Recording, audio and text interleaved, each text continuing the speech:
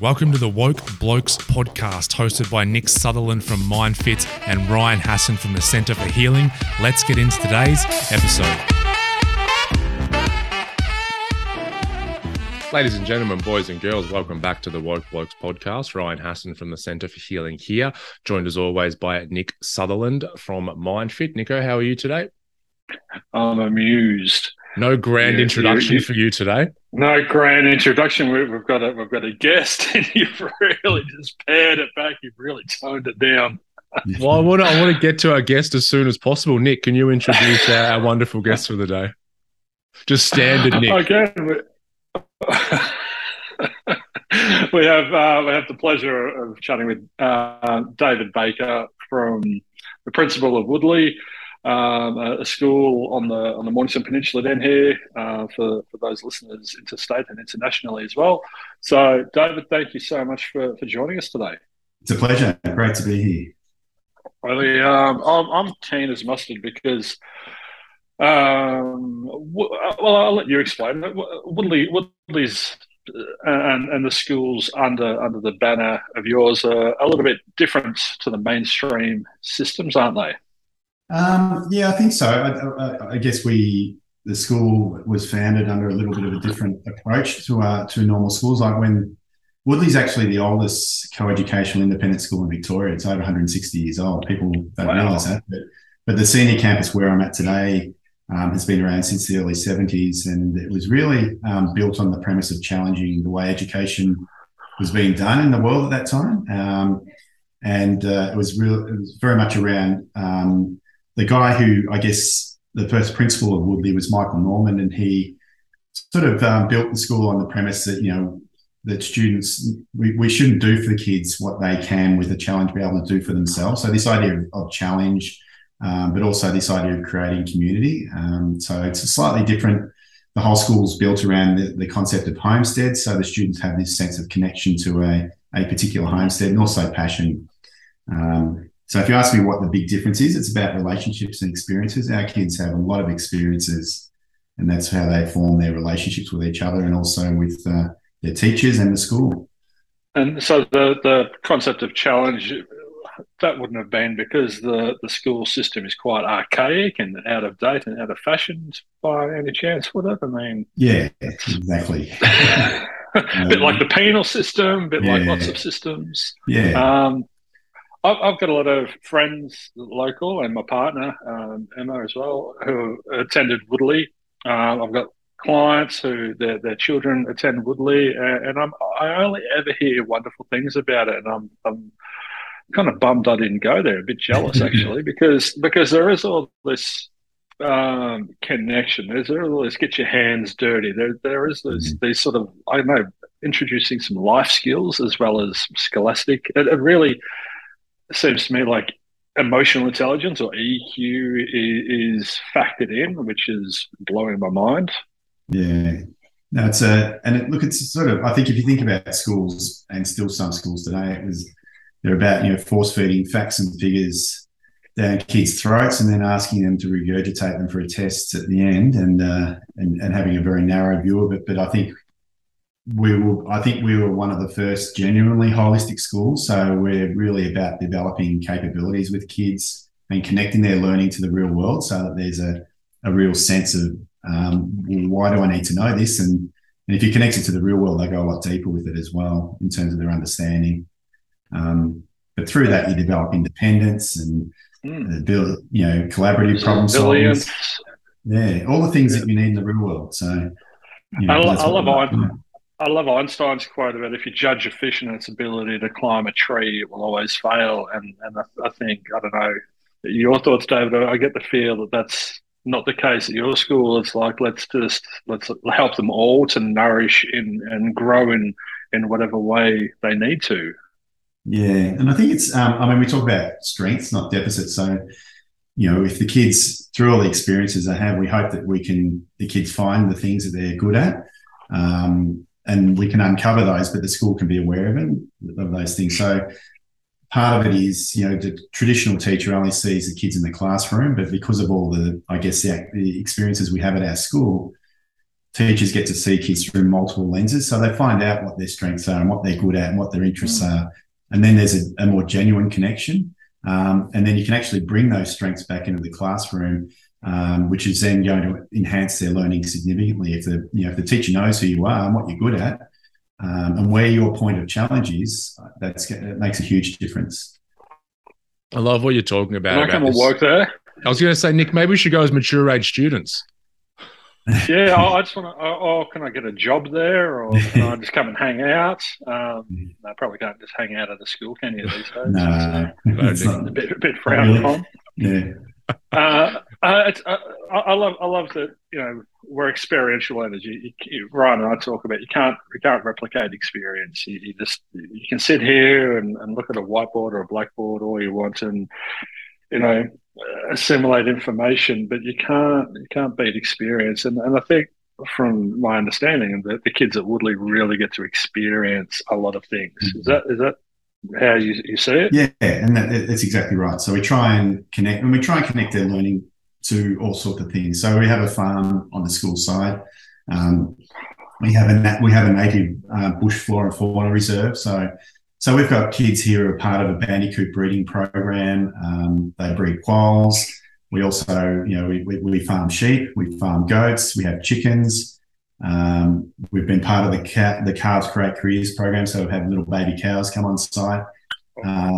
So it just provides a really nice context for learning. So, to give you an example, I was teaching some Year 8 science last year, and the kids were learning about the digestive system, so the Victorian curriculum, that's what's there. And I could easily have given them some great PowerPoints on the digestive system and asked them to remember it. But instead, we went and learned about the digestive system of little baby calves, and our line of inquiry became, is farming animals bad for the environment, and why? But if you're going to answer that question, you've got to understand how digestion works in humans and how is that different to a cow.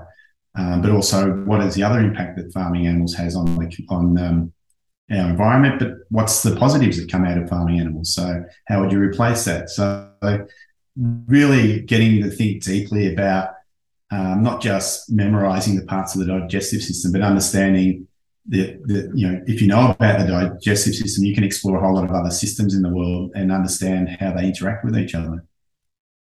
It's brilliant. Are you exposing them to permaculture at a very early age, by the sound of it? We're looking at permaculture. So a number of our staff have been studying that at the moment, and permaculture fits beautifully with our approach to wellbeing, which is compassionate systems thinking. And the idea of permaculture is, if you pay attention to the soil conditions, then you can get good growth, and that can be applied in the real world if you're a farmer or if you're whatever you're doing, but it also applies in the social world as well. If you can pay attention to the soil conditions of our kids and our staff and our families, they're more likely to thrive in our community. So I'm not sure if David's gone back through all the episodes and listened to us prior to today, but there may be one of interest. We interviewed Luby McIntyre. Yeah, Luby McIntyre from the UK, and she's a big permaculture teacher over there. And yeah, she spoke beautifully about it. My partner Em studied permaculture. We've got 40 acres up in Queensland in Agnes Water. So if you're looking for a Queensland sort of base for your students to come up to, we're happy to host them up there. And if you want a campus up there, that'd be great. That's where the surf finishes. It's Agnes Waters, isn't it? That's the last point. Yeah. That's the northernmost surf beach in Australia. Yeah. But we're heading there in December. It's all land for wildlife. But we really want to bring people. I'm an ex-veteran, so I want to run veteran retreats up there. But I'm really passionate about. Be careful how you word that, Nick. I'm really passionate about engaging with kids at that early age and planting seeds, because they are such fertile soil. Yeah, exactly. And if you can influence the way they're thinking, but also, we've got to understand that kids think differently as well. So they think differently than when I was a kid, my parents were a kid, and even my own kids think differently to current kids at school. Because we have to sort of understand that and be able to, if we keep doing things the same way all the time, we sort of miss the boat on where the kids need to be. You got to be adaptive and responsive to the current climate, don't you? Yeah, and I think for our kids, like, I think about myself, my parents grew up in the Second World War, so their way, the paradigm for them was about, the horrors of war and trauma and everything else. And then they became the baby boomers of the 50s. And then I think about when I was growing up, it was very much about consumerism, getting stuff. You go to school to earn more money so you can get more stuff. And it was about, just consuming resources and accumulating things, whereas my children think more about sustainability, which is, recycle, reuse. But sustainability is about maintaining what you've got. But I think for the next, the kids at school today and in the future, the next paradigm is about regeneration. So it's not just about sustaining what we've got. We've actually got to put value back into the environment and in the systems that we live and work in. And so how do we get kids thinking regeneratively, and how do we support them with that? Kids, sorry that you're in the background here. Nick, but you're following up here, mate. Go for it. I'm all over it. I love that. I hadn't really thought of that before, but you're so right. And damn those baby boomers and their consumerism. Is it the pace at which technology is growing and expanding is exponential, and I forget the name about it, but it's doubling and doubling and doubling. Is that being noticed and factored into the curriculum and trying to slow things down a little bit? No, I think the kids coming through, they're the ones that have to create new technologies. And we need to be creative, and we need to be innovative, and we need to be looking for better solutions. And technology is often a part of those solutions. So they've got to, so for kids, it's not just about engaging with the technology; it's looking at how they can once again regenerate and add value back using technology. Something I'm noticing with clients is everyone saying, "Oh, is there an app that can help me with meditation? Is there an app?" And we're becoming very reliant and dependent on all these things. Which I say to clients, "Well, meditation's been around for about 3,000 years, and they did pretty well without an app for that long." Let's stop being so. The first thought is, where's an app, or where's some technology to and just you're breathing. All right, let's just focus on the breath. And so I guess it's like getting back to technology not being our first go-to, but sort of staying a bit grounded and connected within ourselves. Yeah, absolutely. And I think like when we talk about our approach to well-being, I mentioned before, compassionate systems thinking is the way that the way we think is the thing, the ground soil. You can talk about permaculture, and it all starts with our inner world. So in order for us to thrive in society, we need to thrive inside ourselves to begin with. So that means self-awareness, but also having the tools and the having awareness is one thing, but also understanding and having the tools to shift our, the way we feel, where our emotions are at. And so quite often emotions drive the way that we think, and they drive the way that we feel and the way that we interact. But if we can name what our emotion might be at any particular stage and have the skills to shift that, that means that you're enabling people to have a better inner self-understanding and self-awareness, but also they're more capable then of connecting with other people and connecting with communities. And all of these things contribute then to a more positive sense of well-being. Technology doesn't need to be used for any of those things. So, but having that self-awareness and having the tools and the language to understand those things can make a huge difference in everyone's lives. And where does that come into the curriculum at Woodley, this emotional awareness and having those tools to be able to change the way we feel? Yeah, so it doesn't. That's the critical thing. And I think schools always think about well-being as this, where's the program, where's the add-on, where's the thing we go. It actually is embedded in everything you do. So it's everything in the curriculum and nothing. So it actually is the way we are and the way that we interact with each other. Yes, you have to teach students the tools of this, and to start with, all the adults that surround the kids need to understand this as well, because they've got to be thriving for the kids to thrive. So it's about working with the kids in everything we do, in the way that we think, in the way that we go through things, the way that we analyze things, but building understanding of where kids are in the world, and what's my role in the system I'm in. And the system might be a classroom, a school, a family, a bigger community. So where am I in that system? How do I impact on that? And where is everyone else? And how do I interact with them? So in terms of, I guess, to answer your question, you do need to be able to teach kids wellness techniques to help with that, like meditation, and I guess mindfulness is part of that. But also having the skills to unpack complexity is really important. And kids, not just kids, everyone gets anxious when they. If you think about the complexity of the world and the uncertainty of the world we live in at the moment, if you're not comfortable with those two things, your sense of well-being is going to really struggle due to a heightened and consistent level of anxiety. So helping kids and our community to be pretty comfortable with uncertainty and comfortable with complexity helps to reduce that level of anxiety, which is once again a really positive contributor to their well-being and their way forward.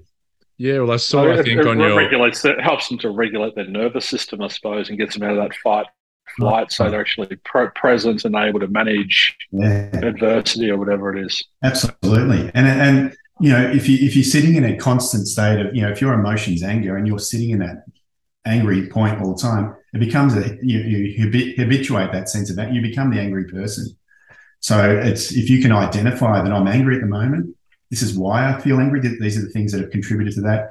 And here are some skills that I have to actually shift that emotion to the opposite, which is about, feeling happy about the world, or whatever it might be. So understanding your emotions and being really self-aware, but also having the skills to shift them when you need to, because the worst thing we can do is actually sit in a negative emotion for a long period of time. And that becomes us then, and people really struggle then to get out of that. So those skills are really critical for us and for everybody. And so helping kids to understand that, and it begins with the adults, our staff. We're working with our staff at the moment to understand that, and then we'll spread that out to the kids in the broader community. And so that's more like a educational process for the staff. Is that what you're saying? Are they going through some education in terms of that? Yeah, and it's a long-term thing. It's not once again, it's not a let's do a session on it and everyone will understand it. It's actually embedding it into what we do every day, into our personal lives, our professional lives, everything we do. Just being aware of these things and shifting the way people think is not an easy thing to do, but that's what we're actually talking about, and helping them to think differently. Well, that's what we're doing at MindFit is basically helping adults to be more emotionally mature and self-aware, self-managed, and then they've got the social awareness and relationship management, the four pillars of an EQ. But we have a discovery session here, David, and we sort of unpack we're based on Buddhist philosophy, and we sort of unpack thinking styles and the distortions and talk about suffering, anger, but then most of it's unnecessary suffering. And the question I get asked the most is, why aren't we learning this in schools? Why wasn't I taught this at school? Why aren't my kids being exposed to this sort of information, these resources, soft skills? Why isn't this happening? And it sounds like it's happening with Woodley, which is amazing, but is it happening in the rest of the system, the schooling system? We have to think differently about the way we do these things. So the approach that most schools would have is that there's a wellbeing crisis in the world at the moment. So we'll get some wellbeing experts in who'll talk to the kids one day and run this awesome program, and then they leave, and that's that. So if we really want to make a difference, we've actually got to embed this way of thinking and these skills into everything that we actually do, and that's it's the way that we implement these ideas is probably the critical change. So it can't just be a one-off program or me as a principal standing up and talking about this. It's actually got to be something that everyone buys into. And that takes a long time because, as I said, you're asking people to change the way they think and the way that they interact with the world. But if we as the adults around the kids can't do it, then the kids are not going to be able to understand it as well. And it's and like my journey with this has taken years. It's not something you can sort of pick up in a day. And I keep coming back to a lot of the same concepts with experts. And every time I do, I learn something new that I didn't pick up in previous time. So it's building capacity in myself, building capacity in the community, developing practice around that capacity, developing a sense of community around that practice, but continually feeding research back into what we do.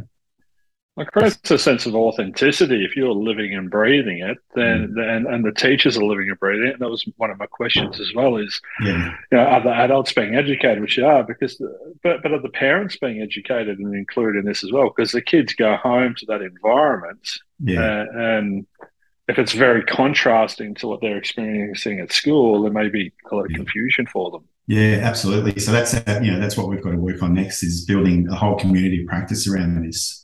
Look, it does. You have to invest a lot of time, a lot of effort into it to get it right. But we have to shift. We have to move away from this idea that we'll just get a quick fix in. We'll have a program. We'll have someone come and talk to the kids one day, and well-being will be fine. It just doesn't work, What? You're actually triggering a memory for me here, David, which is so interesting. I remember back when I was doing year 12, so 2001, and my school, it did not have a culture of what you're talking about. It's saying, like you're saying, you teach all these different things and experiences with the students, but the underlying theme is having this, emotional wellness and community and relationship, which is fantastic. And, I definitely didn't have that at my school. And speaking of the quick fix, I remember towards the end of year 12, they brought this crew in for a day. It was a day program where they would try and help teach us about emotions and just classic trying basically the staff going, we're fucking up here. Can someone come in and help us out? And I'll never forget this day. It was this wonderful program and actually helped the walls of a lot of the students come down. And students were crying in front of each other, apologizing to kids that we bullied, all that kind of stuff. But then the next day, everyone forgot about it. And then, it took a few days after, and everything went back to normal. And it's just right that the quick fix like that just does not work if the underlying culture, like literally the culture that the students are in, like in that petri dish, it will determine the health of that cell or that human being. Yeah, and that's that permaculture reference as well. You've got to get the soil right, and the soil is all of us, and that takes a long time, and you've got to invest in that. Because if you don't get that bit right, it becomes a, come and go activity that has might have impact for a short term, but it doesn't change the culture of the school. I was just recently employed to go up north and work with a shire up there to, they just said, we have all this funding, what can we do? And I said, well, I don't just want to come up there for a day and do a presentation and leave. I'd love to, get boots on the ground and get my hands dirty and stay for a week and really get to know the community and everything. And it was great. It was all going beautifully, but I started to see the root cause of the culture. And unfortunately, it was up the top and I couldn't affect change because there was no willingness for change to happen where it needed to happen. And so I couldn't help get the soil right. And so I just have to do my best and walk away from that. But it's so pleasing to hear that you've got this holistic approach and this let's do this for years to come, not just throw a Band-Aid at the symptom. Yeah. And look, I've been in education for a long time, and how long, David? Over 30 years, and okay. And I remember when I first started teaching, wellbeing was never spoken about. These things were unheard of. So in the last 30 years, we've added all of these things to schools, but the wellbeing issue is still exponentially increasing. So they're not working. Ryan and I speak about that. The mental health industry, billions are spent on the symptom, but what Ryan and I are doing is really trying to work on the root cause of things and create change here. But it just popped up in my head. It wasn't too long ago that teachers were actually smacking kids and with a cane, and now we're talking about my parents. My parents were in that area. They got hit with a cane, and they would hit you. I'm a lefty, so if I was born back then, they'd hit me on the hand because you weren't meant to write left-handed. That's so archaic when you think about it now. Yeah, it was a wooden spoon with my parents. Yeah, same. But I remember the day that wooden. You think about that community you walked into, you can sense the social feel the minute you walk in there. And, and any school, if you walk into a school, you'll feel the social field of the school, the way people interact with each other. Sometimes it's not even visible, you just feel it. But schools have to be this place where you have generative social fields. So how do you create that? And what the adults in the room need to understand is that they have the biggest influence on the generative social field they create in their classroom, in meetings, whatever it might be. So when you went to the council, that community up north, you would have felt that straight away. So understanding, getting to the root cause of why that's there it's a massive thing, and that's the critical thing we should be looking at. Well, I've done it at a few in a few workplaces. I go around, it's under the banner of psychological safety in the workplace, but I'm noticing a theme in doing it is that the people ask me to come in and work on the culture are the ones that need the most work, but they're just looking at everyone else going, they're not doing what we want them to fix all of them, make them more like us. And I'm like, oh, no, I've got to work with you, and no, we're not the problem. And I'm like, oh, here's your money back, sorry, I can't help. Yeah, exactly. And it's and it's so right, and it is. And what if there's a low staff morale, or there's whatever it might be, why is that the case? And you've got to dig pretty deep to find out that there's probably trust issues, there's probably conflict in the workplace, there's probably people who don't know where their place is in that system and what they're supposed to be doing. So you've got uncertainty for them, and all of those things contribute then to the root cause of what's actually going on. Usually it's just there's tyranny at the top, or toxicity at the top, and it's just being projected like a waterfall down to everyone below. So stats, Ryan, I sent you some stats this morning. Do you want to touch on them at all? Yeah, I'll pull them up. While I'm pulling them up, just something I am also interested in, David, is your take on drug education in schools. Yeah, so drug education, it's once again a massive issue in all schools at the moment, as vaping in particular, if you put it in the same category. It's, I guess, once again, I think back to when I was at school, people drank and smoked cigarettes and that was it. But these days they have access to so many different things, but they don't. I think drug education starts with understanding what are the drugs that are there, and actually having an open conversation about what's being taken at the moment, what's out there, and understanding what actually goes into that drug, the impact it can have on you, the long-term impact, where is it coming from, the quality control, the some statistics around the impact or the damage that's being done by various drugs. So, and I once again, I hate to say we bring a program in, but we actually do use Paul Dillon to help us with that at our school, and he's amazing. If you ever have anything to do with him, but just talking to our kids about vaping, Paul Dillon. Yep. I guess are you allowed to expose kids? Sorry, I'm just trying to understand. If there's a group of 15-year-olds there, are you allowed to pull out a slideshow and say, this is Colombia, this is where cocaine is made, this is the process of cocaine being made? Yeah. Are you allowed to sort of put a spotlight or highlight the drugs that are there, because they know what's there? But are you allowed to sort of go down that road with them? Oh, absolutely. And if you're a 15-year-old kid, what do you want to hear from the school? Just being told all the time, don't take drugs? Or do you want to actually be exposed to, well, what are you taking? Do you know where it comes from? And do you know what it can actually do to you? So it's stopping treating kids like idiots, because that's one big gripe that I have, is these scare tactic campaigns that schools bring in. And, there's been a lot of studies done in America that show they actually have the reverse effect of what they were initially intended. And, we tell people, not even once. I hate that slogan, and don't even take it once, or you're going to become hooked, which is just not true for the vast majority of people. And as soon as people then grow up and they are going to do drugs, 99.9% of kids are going to do drugs in some form or another.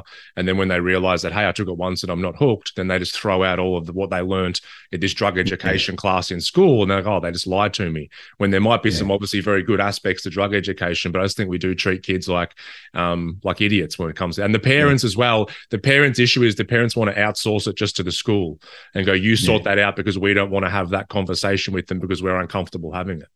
If you tell a 15-year-old to not do something, immediately in their head, they're going to go, I'm going to go and do that. Must be good. Must be good if they're telling me not to do it. So, and I think we've also got to respect that kids probably know more about drugs than I do.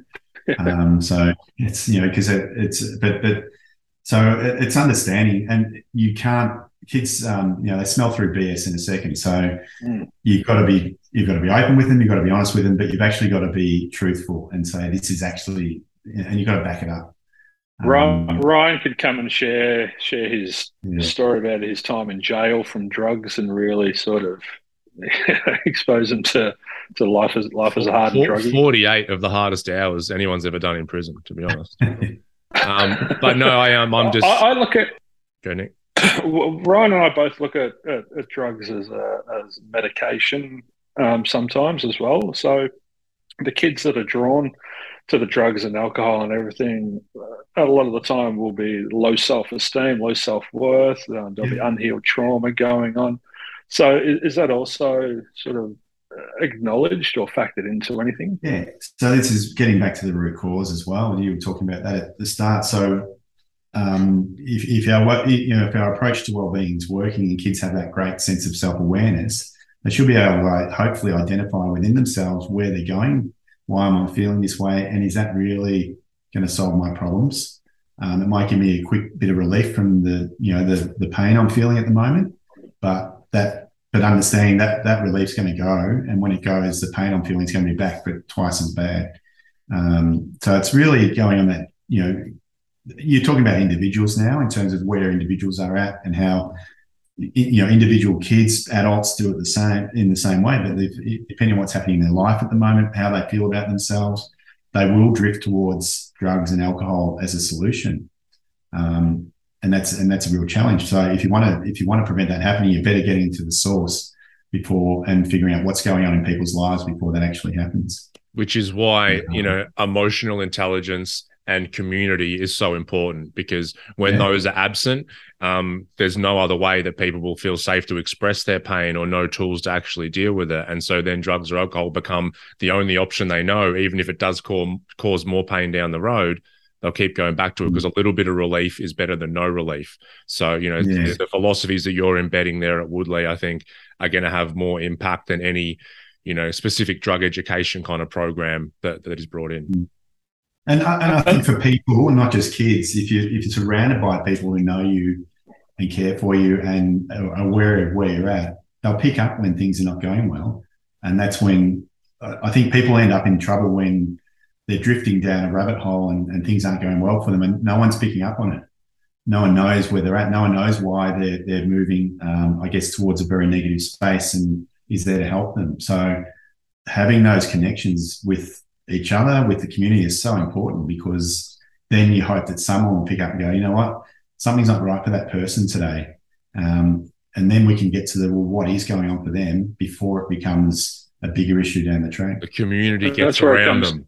It's beautiful. Yeah, but you can't help others unless you're okay either. So that's where that look after yourself first and foremost, get yourself in a good space and do the work in here, and then you're in a position to notice that your mate's sort of sliding or had a few days off school, or because you're not in survival mode within yourself. Ryan, you're talking about the philosophies, and I'm curious, David, if you are introducing philosophies, and I ask because my schooling, I bounced around and very low self-esteem, low self-worth, which led to a big ripple effect for me. And I remember coming across those that matter don't mind, and those that mind don't matter. Peter says about Paul says more about Peter than says about Paul, and all these things. And I found them retrospectively, it would have been really helpful at an early age to come into contact with. It's not someone, it's not the school telling me. It's more just wisdom. Is that something that kids are coming to contact with? Yeah, I think, going right back to the start when I was talking about the school, we value the experiences that kids have, because that's where they're going to come across people that they may not come across in their normal daily life, and also have experiences that they may not have on a, so if you're, give an example, if I'm taking a group of kids on a hike somewhere that I don't know and have nothing to do with before.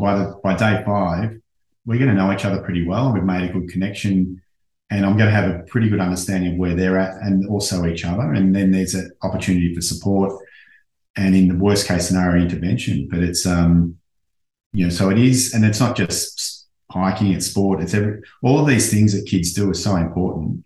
Not because that's where they develop sort of a sense of self and their own capabilities, but also where connection happens. It's also where people, understand who they are, understand what they're good at, and can help them develop that sense of self-esteem and identity. I'd love to get into schools and help them to not be fully connected to their identity, though. I'd love to do some ego work with kids at an early age, because we're not our thoughts, we're not our feelings, we're just conscious awareness, and people heavily identify as this, and then when change happens or whatever, they lose their identity, then they go on the decline. So for me, it's an interesting balancing act between, all right, yes, I am this, but also I am not this. And I think, I wonder how effective that would be. Like, I don't know, but like, it's like whilst the ego structure is still forming, then training them to disidentify from that. I just wonder, until it's fully kind of formed, where that work would come in. It would be interesting to me, that's all. Well, Buddhist monks started from a very early age, and they're walking around with this sense of no self concept from an early age. They're not able to embody it, because you want them to be kids, you want them to be playful and experience and create the identity, but not allowing, the ego is going to be formed, but you don't want the ego in the driver's seat to dominate. I think if you think about young people, they develop their sense of self when they're in a safe space where they can express who they are and who they want to be. And sometimes they express themselves in a way they don't want to be, and that changes, and it gives them insight into who they really are. But you've got to be able to provide that safe space for them to be who they, because you think about an adolescent child, every day they look in the mirror, someone different's looking back at them. So that change happens really rapidly for them. And that creates a real sense of, well, who am I? And I'm not really happy with who I am, and I want to be someone else, or I want to be someone different. So how do you provide a safe space where they can actually be themselves and feel comfortable with that and feel okay with that? And that's, that's a challenge when you're in a group of teenagers. It's not always easy to do. I just got out of my comfort zone. I predominantly work with adults, but I do work with adults, but I chose to take on a 15-year-old client recently, and I've just finished a 12-week program with her. And it really challenged me. I really had to modify and adapt and adjust the way that I worked. But listening to her, there was such this beautiful underlying emotional intelligence that hadn't been tapped into. And she started turning up, and I'd say, how are you? And she said, oh, I'm a bit sad. I'm like, oh, wonderful. What can you share with me? Why? And she said, oh, I had to tell a friend that I need some space from them. I'm just like, what? You've got that ability. Boundary setting. Yeah. Wow. Yeah. And without toxicity, without any judgment, without any, and she really, really took it and ran with it. And I was really caught off guard. We have a graduation board, and she got to write on it at the end of her program. I just took a photo of it, and she essentially saying, Nick has provided me to be a better person. Has taught me more than life itself. And it was just, you don't realize the impact you're having on these very susceptible, vulnerable kids, and providing that safe space where they can open up without any judgment is so critical and vital. And you think about schools traditionally, they're places where adults judge young people. The way they look and the way they do things and how well they're working. Are you working hard enough? Are you not working at all? Cut your hair, do your tie up, pull your socks up. That's the judge. That's what schools have been about. You're giving me flashbacks to high school now, David. Sorry, I'll come back in a minute. I'm trying to fit back into that box. Yeah, and exactly like you talk about, like it's a funnel. All of these kids come in that are hugely different, and schools have traditionally wanted to make them all the same, look the same, behave the same, sound the same, do the same things academically. So, flipping the funnel is really critical in schools at the moment. So and kids are so much smarter than I was as a young person. And your experience you're just talking about, really, all of our young people are really good at that because they're, they know what they want in life. They're so much more informed, and they're ready to express themselves so much more readily than I was. Someone asked me recently what it was, what was my overriding feeling when I was at school as a student, and I think my overriding desire was to not be noticed in any way, shape, or form. People don't want to be noticed because they're scared of being judged. So how do you allow kids to be themselves and encourage them to be themselves as well? And support them in that, and I guess that's where diversity comes in. The ego by its nature doesn't like difference, so that's where we get into that judging, critical minds. But if we're teaching kids that difference is actually diversity is really great, and go back to permaculture principle there, we need the quiet types, we need the class clowns, we need the brainiacs, we need the sporty people, we need everyone's equally as important. Yeah. And I don't think schools have ever done that very well. And not when I went to school. I was a class clown, and I used to get sent out every lesson. Yeah. I was the opposite of you, David. I was look at me, because I was trying to. That was all insecurity though. So it was insecurity maybe popping up in coming out in different ways. It's the same underlying driver, isn't it? Yeah, different behaviour on top. So if you think about that from a well-being point of view, if you're living every day of your life just about for 6 years feeling like that, those feelings habituate into the person that you become. And it's any wonder we have anxiety problems and well-being problems and mental health issues, because we're doing everything we can to enhance those problems, and we're not actually addressing the real problem, which is about helping kids to learn who they are and being comfortable with that. We have a motto here that says adulthood is just undoing everything that happens in childhood. Yeah, correct. Yeah.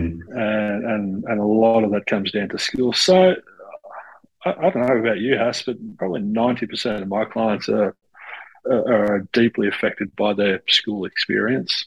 Absolutely. To what percentage before that, but definitely during that, I would say over 90% that I've seen. And that's why me and Nick were so excited to have you on today, David, because we work with the adults who've got all these insecurities and everything from when we were younger. And it's the Desmond Tutu quote is, instead of pulling people out of the river, let's find out why they're falling in. And that starts in this early childhood with their development and their social structures. And I think you spoke earlier about, coming in and trying to do the quick fix. And I think a lot of schools and our government have this idea there's a mental health issue, we'll throw as much money as possible at it, when actually systemic change is what's required. And systemic change takes a lot longer than the supposed quick fix. But the ripple effects are so much greater for generations to come. And I just hope that more schools and people listening who have kids can start to adopt this this orientation, I guess, because it's going to have great impact moving forward in the decades to come. I think so. And you talk about systems change. I mean, how can a government implement systems change when they've got 3 years to do it? Exactly. And everything they do is directed by popularity and will I get voted in again? So, the media and the government don't think systemically, and they're the ones that are influencing the way young people think. And if they're not thinking, and once again, the answer to everything is throw more money at it, but actually, what's the problem? And we don't ever address the problem. And that's the mental health industry is the same, David. I'm championing for a world in which there needs to be no therapists. I'd love to be out of a job one day. Man, Nick, we could be pro golfers then. We'd be out of work. It'd be fantastic. Well, not pro. Maybe we could be caddies or on the putt tour or something. I'll take that. Yeah, but it's so. We spoke to Luby once again about permaculture, and I love what David Holmgren was doing. And instead of looking at the system, going, it's a terrible farming system, it's no change this, change that. He just started creating. He went, what can I do? And he started creating something. He channeled his time and his energy and his power and everything into building another system that will hopefully one day with time be much more attractive than the old antiquated one. And I feel that's sort of the path that you're all Woodley are on. Yeah, you're exactly right. It is. It's if you want to make change, you've got to create change, and that's got to happen over a period of time. And Woodley's always been about that. And I think the thing that I love about this school the most is that when Michael Norman started, that was the philosophy. All that's happened in the last 50 odd years that we've been here is that the actual science has caught up with the philosophy of what he was trying to do. And we understand it better now, and we've got research to back it up. Whereas, when he started the school, he said the values of the school were respect for self, respect for others, and respect for an environment. And everything you read about well-being at the moment is about developing your inner world, respect for self, developing an understanding of where you fit in the social world, respect for others, and understanding your environment, or understanding the natural and the man-made world and the systems that underpin that. So his values, the alignment between his values and where compassionate systems thinking is going are amazing. And I often wonder, did he know about this 50 years ago, or was it just a genius, or was it just good? It was probably a reincarnate of a Buddha or a master, some master, a monk. Yeah. Have you? I don't know if you've come across any of Ram Dass's work, but one of his quips is, we're all just walking each other home. And that's something that we're trying to get away from psychology in here as much as we can. The latest this, the latest that. We use all this old stuff. And when you introduce that so simply, we're all just walking each other home, people are like, oh, and along the way, if we've got a sore foot and we're this and that, if we're angry and whatever, we're in no position to walk someone else home. Or if someone falls over, in no position to, hey, you okay, and employ that compassion. So everything we teach here is inwardly focused, and it's be love in here, and be passionate towards yourself, and take care of yourself mentally, emotionally, physically here first, so we can walk other people home who may not be in a position to do a good job of walking themselves home. Yeah, correct. And that's where the adults in our community have to be in that situation where they can live live the philosophy of the school, so that they can then influence the students and help them. Do the parents buy into, or how do you engage the parents? And yeah, it's a bit harder. We're looking at workshops, and I guess how you do it with teachers is through professional learning. So let's offer professional learning for parents.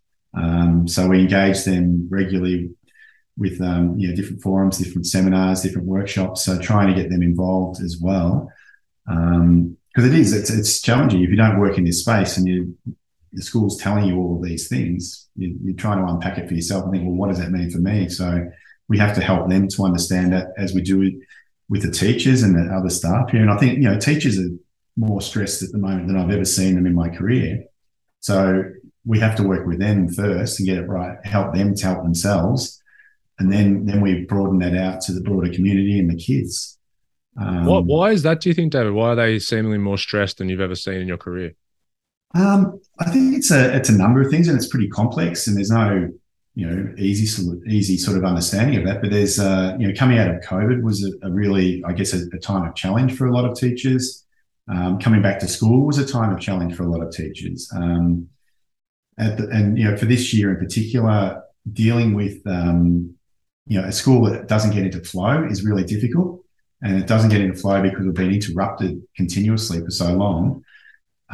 You're also teaching a group of kids that, in some respects, have experienced trauma. For many of them, you've got every day when you turn up, you're gonna have absences, you're gonna have kids away, you're gonna have other staff members away, and everyone's constantly working to fill the gaps and chasing people up. And the kids that weren't here, how do I help them? And so there's this.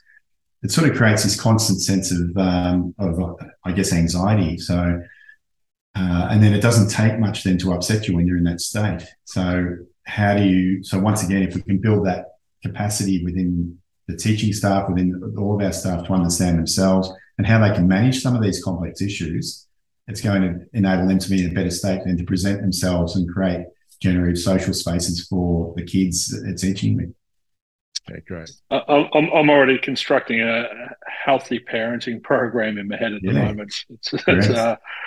Yeah, I'd love to work with parents to, because I already do. I had a client in yesterday saying this is what my child's doing. What do I do in this situation? And I said just observe them for a minute and meet them on their level and employ compassion and just be curious and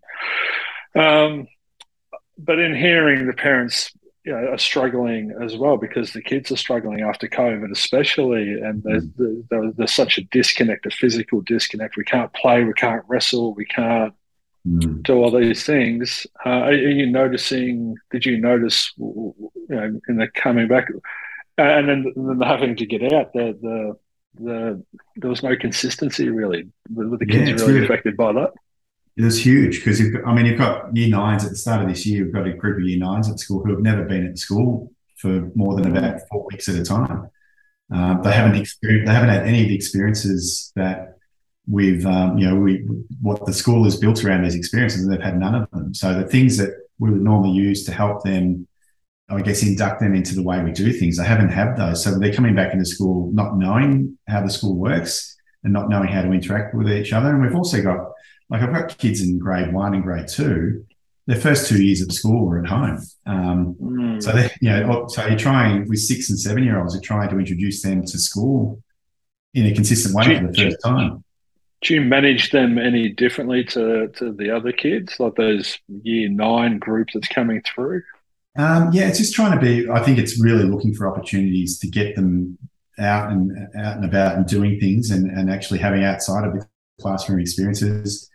With the younger kids, it's also the parents, because we've got a group of parents who have had no connection to the school for 2 or 3 years, even though they've been at the school. So they're not. So all of the things that we would use to normally help people understand who we are as a school haven't happened.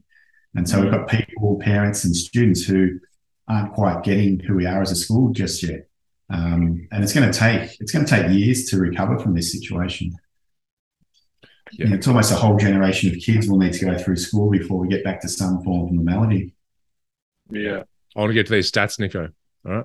Yeah, cool. Okay. Because we're coming up on an hour, and I would love to get your thoughts on this, David. So, I just came across this morning, David, and shared it with Ryan because I thought it'd be good to learn if you're seeing these stats within the school. Yeah, so they're basically, and we read about it a lot, that young kids are really being affected by mental illness, by self-harm, by suicide, and those numbers are being reflected by the stats at the minute, saying that, between the ages of 15 to 24, suicide's a leading cause of death here in Australia. It's also got numbers of, and this is from 2020, I can only imagine these numbers might be a little bit higher now. Also, young people have the highest rates of hospitalization for intentional self-harm. So especially in kids 14 and under, which is really, really sad. And also the rates of, especially in girls and young females, have been rising. And that's probably the last decade that's been rising really, really drastically. So maybe get your thoughts on that, but also with your, 3+ decades of experience and interacting with students, have you seen this trend, or how have you, in your perception, seen the mental health of kids been in that time? I think this has been a slow burn for a long time, but I think the pandemic's accelerated it really quickly, and it's been happening for a long, long period of time. And it's a really complex issue, and what's at the cause of it. There's so many things that create this or a part of this. The sense of optimism kids have about the world they live in is really low. They're looking at a world that they think is going to self-implode in the next 10 years. They feel like there's no solution to climate change. They feel like there's war going on. And then as these thoughts are perpetuating, you then throw them into a pandemic, so they have no ability to connect with others and to form a sense of belonging to community, which are the critical pillars of well-being. So I think this has been escalating for a long time, but the last 3 years it's just accelerated exponentially. And I think you also throw on top of that the impact of technology, social media, mobile phones. These things actually do have a negative impact on the way everyone thinks, because you're constantly being bombarded with messaging, whether it's from other kids, whether it's from your newsfeed, whether it's from social media. And probably I would suspect that most of that most of those messages you're getting are negative. So in terms of your emotional state, if you've got this constant bombardment of negative messages or criticism or judgment happening, on top of a sense of pessimism about the world we live in, on top of a sense of lack of connection because you haven't been at school for 2 years, it's not surprising. And and there's other, it's much, much more complex than that as well. But there's so many things going on for these kids, and so many things happening in the world that create anxiety for them. And they're not equipped with the skills to sort of understand who they are and how they feel and how they can shift that. And that's, and that's where we've got to start, is thinking about, well, if they can understand better who they are and understand better how they're feeling and why they feel that way before it perpetuates into something that becomes really habitual for them, it will, simple things will escalate into depression. Depression will escalate into action really, really quickly.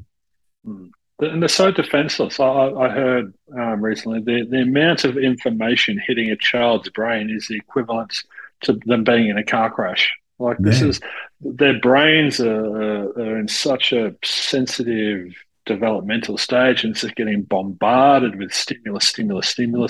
And then they get home and the stimulus, and then they're not sleeping. And then it's just, they go around in circles. I don't know how we need to do a better job of protecting them. The parents. I think the parents are the one modeling it, Yeah, we shouldn't. Yeah, I honestly think kids shouldn't get mobile phones until much older. I think that, harking back to when I was a kid back in the dark ages, but it was, you'd have a fight with your mate on a Friday night, and a few words would be said, and you go home on Saturday and Sunday. By Monday, everyone's forgotten about it. These days, the kids have an argument on Friday. It escalates on Friday night on social media. More people get involved on Saturday. It escalates again on Saturday night because they're all out at something. Continues all day Sunday. By the time they get back on Monday morning, the whole thing is an absolute disaster, and it's out of control. And there's more and more people involved, and kids can't retrieve those situations, and it happens for them every weekend. They're either at the source of the problem, or they're observing the problem with their friends or someone else, or they're buying into it and actually contributing to the problem. And it's just such a different world to, I guess the non-technology world I grew up in, where that sort of stuff, you actually had space to get over things and a bit of distance to move forward without having to keep being reminded of what's going on. And kids are addicted to their phones, and it's a huge problem. So sounds like we're not going to be pro golfers anytime soon, Huss. Sounds like our jobs are safe. The dreams have been shattered right now. I know. I can't believe Woodney's not going to be able to produce a perfect, well-balanced, emotionally healthy, 100% great. It's disappointing, David. I'm really saddened to hear. I just can't. I mean, we're going to wrap up, but I can't thank you enough for the work that you are doing and the impact that you are having. And I just wish that someone in a position of authority or power would look at Woodley and go, "Oh, let's just sprinkle that everywhere and change the system." But as you said, it's we're up against it, so we can do what we can do: control the controllables and deal with what's in front of us. And you're doing an amazing job. So thank you. And we appreciate you coming on today. It's a pleasure. Thank you both. Thanks so much, David. Thank you, Nico, as always. Thank you, everybody, for tuning in. We will see you all next week. Thank you for tuning in to the Woke Blokes podcast. Please don't forget to subscribe to the show. Also, leave us a 5-star rating. We thank you so much, and we'll see you all next time.